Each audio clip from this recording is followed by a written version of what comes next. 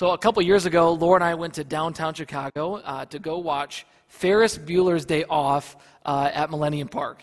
It was awesome. There was probably a few thousand people there, and you're watching this movie that takes place in downtown Chicago while you're in downtown Chicago. It was really cool. It was a good time. And there's a scene in the movie where Ferris and his friends, as they're playing hooky from school, they encounter a parade where Ferris joins one of the floats. And then he starts lip syncing to Twist and Shout as covered by the Beatles, and everyone's just getting into it. And as we're watching the movie, everyone in the crowd starts standing up as well. And singing and doing the Twist and Shout and singing, and I mean, it was loud in there. And everyone is just having a joyous time, a great time, and you could probably hear that crowd at Millennium Park from probably a couple miles away. These few thousand people singing and dancing together. I mean, it was just wonderful. And I'm sure that you can think of an event that you've been to that's similar to that, whether it's a parade or a concert or a conference. Remember when we could go to things like that, right? But these gatherings where there's a large celebration that's full of joy. This is similar to what Nehemiah and the people had in their day when they dedicated the walls of Jerusalem. So we're going to focus on that part of the story today at this wonderful, joyous celebration. But let me back up and cover what's transpired up to this point. So we've been in this sermon series from ruins to restoration. And it's been a bumpy road. It's been well over 60 years. It started with the first return of the people out of the exile of Babylon to come back to the land of Judah. And then it began the rebuilding of the temple under the leadership of Zerubbabel. And then to the restoring of the covenant under the leadership of Ezra. And to now, finally, the rebuilding of the wall under the administration of Nehemiah. And the people have seen God work in so many ways, fulfilling all of his promises to restore the people. And so the worship and the word and the wall have been restored. And I think if you're looking at the story, just on the surface of things, it kind of looks like a lot of just human activity happening, right? Like you see these kings who are doing stuff, King Darius and Artaxerxes, who are giving the people permission to return. And you have these great key leaders, Zerubbabel, Ezra, Nehemiah, who inspire the people and organize the work. And then you have the other people, the workers, who are laying the stones upon one another and getting the work done. And on the surface, it kind of looks like just a bunch of humans doing stuff. But the people of God know better. Because, yes, all these people were involved, but it was God who was working in people's hearts to get the job done. It was God who had stirred the hearts of the kings to give the people permission to return and to rebuild and to provide them support. It was God who had moved the hearts of the people to join in with this project, both with physical labor and with lavish generosity to get the work done. And that's why when the wall was completed, they concluded back in chapter 6 that they said, when all our enemies heard about this, all the surrounding nations were afraid and they lost their self-confidence because they realized that this work had been done with the help of our God. You see, the Jewish people, they had been on the brink of destruction in the exile of Babylon. Everything had been totally destroyed. And it was only God who was going to be able to bring the people back to a restoration. And here they are now, witnessing to the work of God in their generation. And so as they finally prepare to dedicate these walls, how are they going to do it? What is their response going to be to the lavish grace, the lavish redemption and generosity God has poured out on the people? And so today we're going to look at their response. What do they do? And we're going to learn how we can respond to the grace of God that's been poured out in our lives. Of course, we see that primarily in the cross, where Jesus paid it all to redeem us and save us, and his resurrection to give us new life and eternal life. But also we celebrate the ways that God works in our lives, and we wonder how we might respond to the grace that we've received. So how do we respond to what God has done? We're going to learn that from the people today. And number one, this is what we can do. Number one, we joyfully celebrate and worship God. We joyfully celebrate and worship God. So in chapter 12, if you're following along in your Bibles, Nehemiah chapter 12, looking at verse 27, says, "At the dedication of the wall of Jerusalem, the Levites were sought out from where they lived and were brought to Jerusalem to celebrate joyfully the dedication with songs of thanksgiving and with the music of cymbals and harp and lyre." And this is a large celebration. This is a joyous occasion. This is like that big gathering of people. It's a time to celebrate God and pull out all the stops. And so this was a priority for the people. And notice it says that the Levites, they were sought out. They were sought after. They were brought to Jerusalem, and they were organized and they were mobilized for this grand act of worship. And then they want to employ a variety of instruments. They bring out the cymbals and the harp and the lyre. And then they have two large choirs that are organized. And we didn't get to this in our scripture reading, but the choirs actually go on top of the wall of Jerusalem, and they process on top of the wall in opposite directions, all the way until they meet back up into the temple where they continue the worship gathering. And so this is like a parade going through downtown. I mean, this is a huge procession and celebration.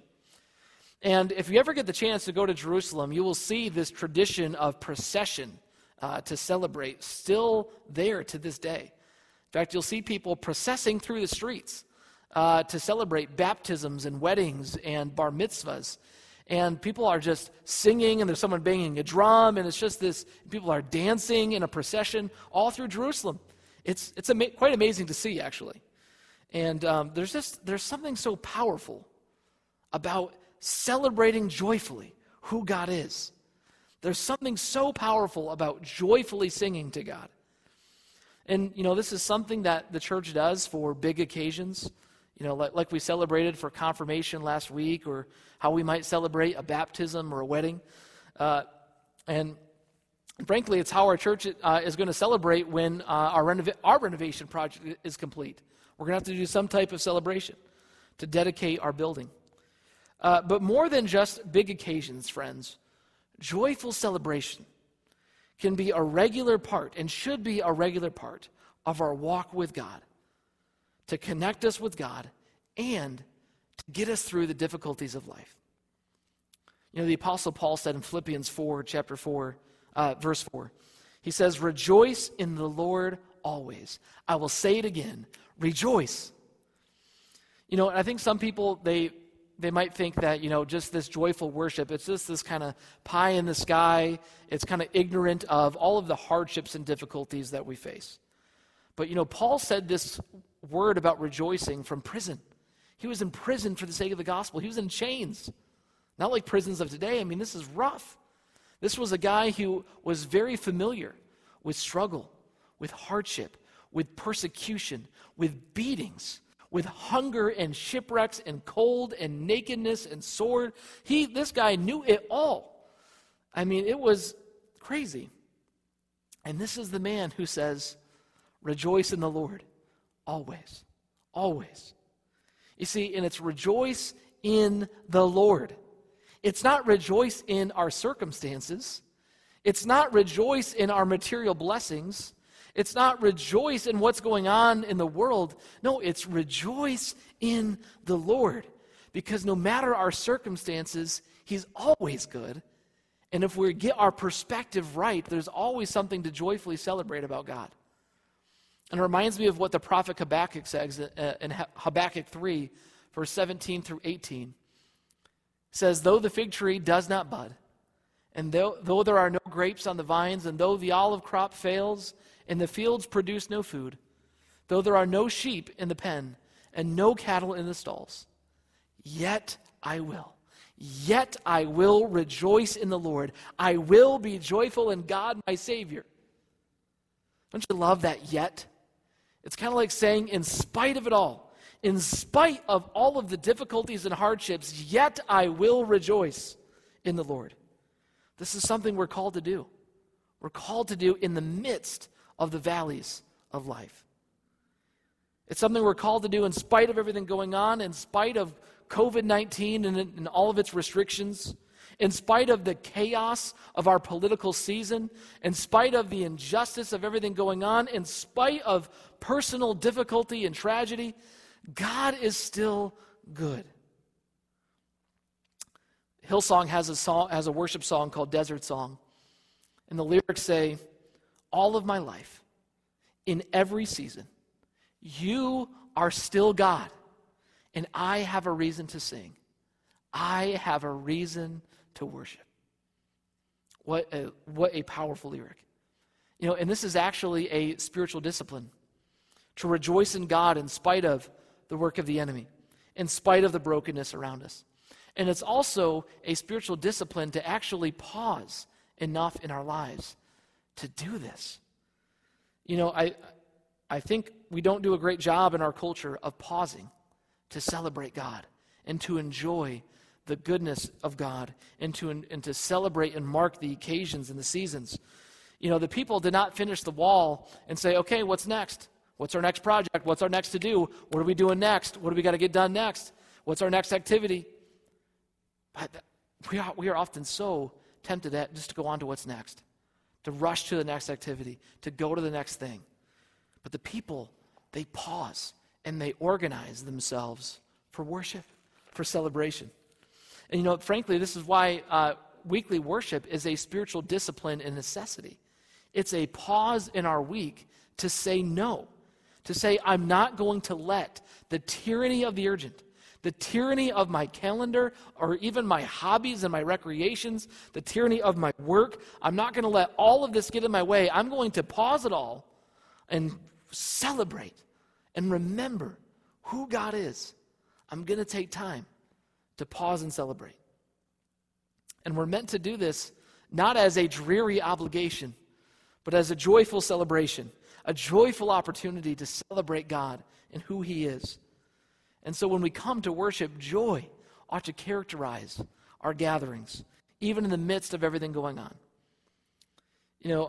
I've called our worship service before the heartbeat of our congregation, something that pulsates by the power of the Spirit, pulsates life and health to the body of Christ. And it's often the heartbeat of my week as well. I've been thinking about the joy of our confirmation service last week and hearing the testimonies of the confirmands and how their stories of how God has worked in their lives has inspired me all week long. And that's how it's meant to be, that when we come to worship to rejoice in God, it's actually it's meant to help you learn to rejoice in all circumstances throughout the rest of your week. You come practice on Sunday to rejoice, and that begins to bring life to you so that you can rejoice the rest of the week in the goodness of God. So the people respond to God by joyfully celebrating and worshiping God. Number 2, how we respond to God's grace is we give thanks for all God has done. We give thanks for all God has done. Now, thanksgiving is a huge theme in our text this morning. In verse 27, it says that they're organized for songs of thanksgiving. And then Nehemiah says in verse 31, I also assigned 2 large choirs to give thanks. And it's kind of funny in the Hebrew, basically it's only one word for thanksgiving. These are like thanksgiving choirs. They're just thanksgivings. That's what they are. That's what they do. Their job is to give thanks to God. So it's an incredibly important part of our response to God's grace in our lives.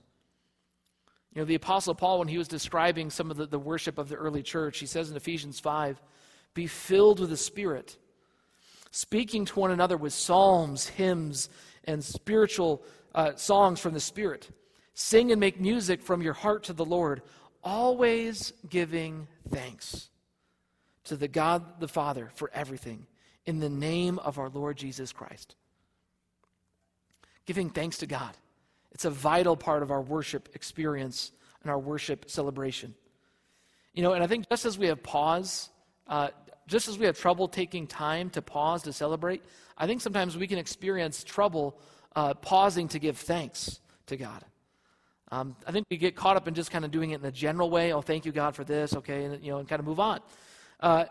And there's a comedian who confesses to really not liking thank you cards because he doesn't know what to say on the inside. On the outside it says, thank you. What do you say on the inside? Very much. Or, thank you. See front. It's a struggle. What else do I say here besides it's redundancy to put more? I think sometimes we have trouble with worship and with thanksgiving because we don't like to get very specific, or we don't take the time to get specific. But that's why worship and thanksgiving, these are spiritual disciplines that form us and shape us in the image of Christ. It's going that extra effort to specifically say, Lord, this is what I adore about you. Or, Lord, I am thanking you for this in my life. And, we've been in the Old Testament for a while, so I want to bring a story from the New Testament back in. So we good, healthy diet of the Old and New Testament. And Jesus tells a story in 11. And it says, now on his way to Jerusalem, Jesus traveled along the border between Samaria and Galilee. As he was going into a village, 10 men who had leprosy met him. They stood at a distancing, and they called out at a loud voice, Jesus, Master, have pity on us. When he saw them, he said, go, show yourselves to the priests. And as they went, they were cleansed. One of them, when he saw that he was healed, he came back, praising God in a loud voice, and he threw himself at Jesus' feet and thanked him. And he was a Samaritan. Jesus asked, were not all 10 cleansed? Where are the other 9? Has no one returned to give praise to God except this foreigner? Then he said to him, rise and go. Your faith has made you well. See, only one out of the 10 returned to give thanks to Jesus for what he had done for them. And Jesus commends the man's faith and his thanksgiving.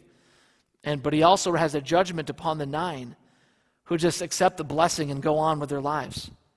But often isn't that what we do? We love to get the blessings of God. We love to get the provision of God. We love to get the forgiveness of God, but we don't return the thanks and adoration that our Lord deserves for all that he has done for us constantly again and again. And so just like the leper comes back to give praise to God, he couldn't move on unless he comes back to give thanks to Jesus. The people in Nehemiah's day, they couldn't just move on to other work until they had taken the proper time to thank God for all that he had just done to get them to that point. And so they did this by appointing thanksgiving choirs, people to sing. And what they did is they marched along the walls until they met back up in the temple. And you can just imagine as they're walking around, they're seeing the visible reminders of what God has accomplished. And then some people wonder, what were they singing? And some commentators think that maybe they were drawing upon Psalm 48. And I think you'll see why. Psalm 48 says, walk about Zion, go around her, count her towers, consider well her ramparts, view her citadels, that you may tell of them to the next generation. For this God is our God, forever and ever. He will be our guide, even to the end. I can imagine the people in Nehemiah's day singing the psalm as they walk around. And the conclusion of that psalm is interesting. It talks about the God will be, this God who made all of this in Jerusalem, who made all this possible. This is our God, and he will be our guide to the end. You see, when we notice, when we are specific, when we have specific gratitude for the ways God has worked in our lives, it actually inspires faith. It inspires confidence that this is the kind of God that we follow and trust. And this God will be our guide to the end. So intentional gratitude, it strengthens our faith in the God that we serve and follow. So the people, they joyfully celebrate who God is and they worship him, and then they give thanks for all that God has done. And finally, we get to number 3. How do we respond to God's grace? We give great sacrifices unto God. We give great sacrifices unto God. Our text ends on a very joyful note in chapter 12, verse 43. And on that day, the day of the dedication, they offered great sacrifices, rejoicing because God had given them great joy. The women and the children also rejoiced, and the sound of rejoicing in Jerusalem could be heard far away. Like any parade, like any celebration, there is joyous celebration that's also accompanied by these great sacrifices. Now, these were costly personally to the people, but they were given as an act of worship. And really, the great celebrations in the Bible, they're pretty much always accompanied by these great sacrifices on behalf of the people. And I think it's because what we give to God out of ourselves, not of our possessions, it's an expression of what we've been doing. It's an expression of how much we adore him, how much we worship him, and how grateful we are for all that he has done. Do you see the connection? We adore God, we give him thanks, and out of that, we have a heart that's full of gratitude that we can't just help but giving great sacrifices unto the God who is our maker, who is our redeemer, who went to the cross, who loved you and gave himself for you, spilling his precious blood, so that even though we were his enemies, even though that we had rejected him, even though that we fail him, he still loves. He is still faithful. He still forgives. He is still trustworthy. He is still our Redeemer. He is still our Lord. And because of that, we are so grateful to give great sacrifices unto God. Now, we don't give animal sacrifices anymore. Jesus paid the full price. We don't offer sacrifices anymore because Jesus was the final sacrifice on the cross for our sins. But now our sacrifices include our giving and our good works. You know, when the Apostle Paul was in prison, the Philippians sent him support, and he said something interesting about their support that he receives in Philippians chapter 4. I'd like you to see what it says. Let's turn over to the screen. In Philippians chapter 4, verse 18, it says, I have received everything in full, and I have in abundance. I am fully supplied, having received from Epaphroditus what you provided, a fragrant offering, an acceptable sacrifice, pleasing to God. You see, it's interesting. The people send support to the Apostle Paul, and Paul calls that an offering, an acceptable sacrifice that's pleasing to God. You see, our giving is a sacrifice of praise unto God. Our giving to the Lord's work is a sacrifice of praise. It pleases him when we do this cheerfully because we grasp who he is and what he has done. And so the church, over 2,000 years, has always emphasized the weekly offering to encourage us and to form us and shape us into generous people who respond with great sacrifices unto God for who he is and what he's done for us. You know, and we're not passing plates right now because of COVID, and many of us have, even before COVID, have already transitioned to giving online for many reasons. But I think it's still important to have the doxology, to bless God, to remind ourselves that all blessings come from him, and then to take time to pray and to dedicate what we give as an act of worship, not just paying a bill, but, oh my goodness, I am so grateful for what God has done for me. I can't help but keep giving weekly to the Lord's work. And so your weekly giving, friends, it is a sacrifice pleasing to God. And many of you also gave generously to support the work of our church renovation that's beginning very shortly. And we're excited to start that project. And that giving was a great sacrifice unto God. And we are going to joyfully celebrate together when that work is complete and dedicated all to the Lord, because we could not have done it without God providing and without him stirring our hearts to do it. And so your giving, it's a part of your response to what God has done. But giving is not the only sacrifice that we can make to God. Hebrews 13:6 says, don't neglect to do what is good and to share, for God is pleased with such sacrifices. You see, doing good deeds and sharing with others, some of those basic good things, these are also sacrifices that please God when we do them. And this is something that if you don't have a lot of money, or if you're a teenager or a child and you don't have any income, you can still give great sacrifices to God with your time, with your good deeds, and with what you share with others. So giving, good deeds, sharing with others, praising God, worshiping Him, giving thanks, these are all sacrifices pleasing unto God. And that's how we respond to His grace. And friends, I want to remind you this morning that our God is so worthy. He is so worthy of every song that we sing. He is so worthy of every praise that we bring to Him. He is so worthy of every thanksgiving, of every dollar that we give, of every minute that we sacrifice to do good. It's all unto His glory because He is worthy. He is good and He is God. So let's live lives of great sacrifice for the one who sacrificed it all for us and loved us unto death. So the people in Nehemiah's day, they respond to the grace of God by joyfully celebrating and worshiping Him.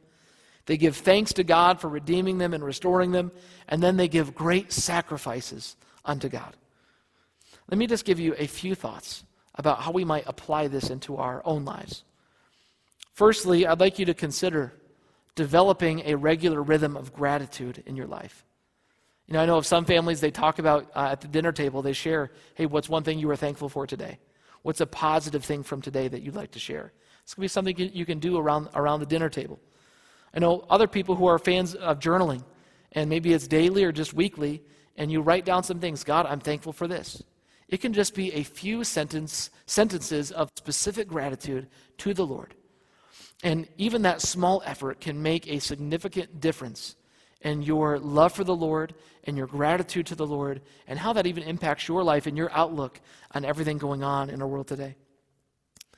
And the second thing I'd like you to consider is really more of a question. I'd like you to ask you, how are you doing in thinking about your giving right now? You know, are you able to think about it as an act of worship? Are you remembering who you are giving to and why? You know, it's important to remember that this is something we do as an act of worship unto God. And the Lord may be calling you to continue the giving in spite of hardship, or even to increase. That's between you and the Spirit. And to do it in an attitude that's joyful and cheerful. But also, I want to remind you how practical giving to the Lord's work is. You know, our text actually, in verses 44 through 47, it reminds us how practical giving is. And it talks about how the giving of the people enabled the work of the temple. It enabled the Levites who sang and played instruments and worshiped. And all of these offerings contributed to the community's worship and their life together. And that's true. It's just as true today in our time as it was then. Our giving enables the work of the Lord and our communal life together. And I want to sincerely thank you for your sacrifices unto God and to this church community during this time. Through COVID-19, our giving has remained strong, and that has enabled us to do things. We've been able to purchase new equipment to get our church online, as we're doing now. We've been able to get new equipment to get our church outside, because we weren't prepared for that either. We've been able to hire a new staff member to take over our director, our coordination of communication and administration. So we're thankful to bring Ben Mertz aboard. We're thankful that we're able to retain Matthias as our worship coordinator. We're thankful that we're able to pursue ministry even in spite of everything that's going on. And not only that, you continue to be generous in the giving towards our church renovation project. And I believe God has worked through your generosity to provide for this project. And you know what? It's not too late to join in if you would like to. And when this project is said and done, friends, we are going to celebrate. I don't know how yet, but we are going to find a way to celebrate together, to dedicate this building again to the Lord for His use in South Wheaton, and to joyfully praise Him for providing and making it possible. God did it in the days of Nehemiah, and He's doing it again, I believe, with us. So friends, as I close this morning, may you remember who our God is. And may you meditate on all the marvelous things He has done for us and for you. And may you be prompted by this to celebrate joyfully in spite of it all. And may it cause you to give thanks regularly. And may it inspire you to give great sacrifices unto God for His glory and for neighbors' good.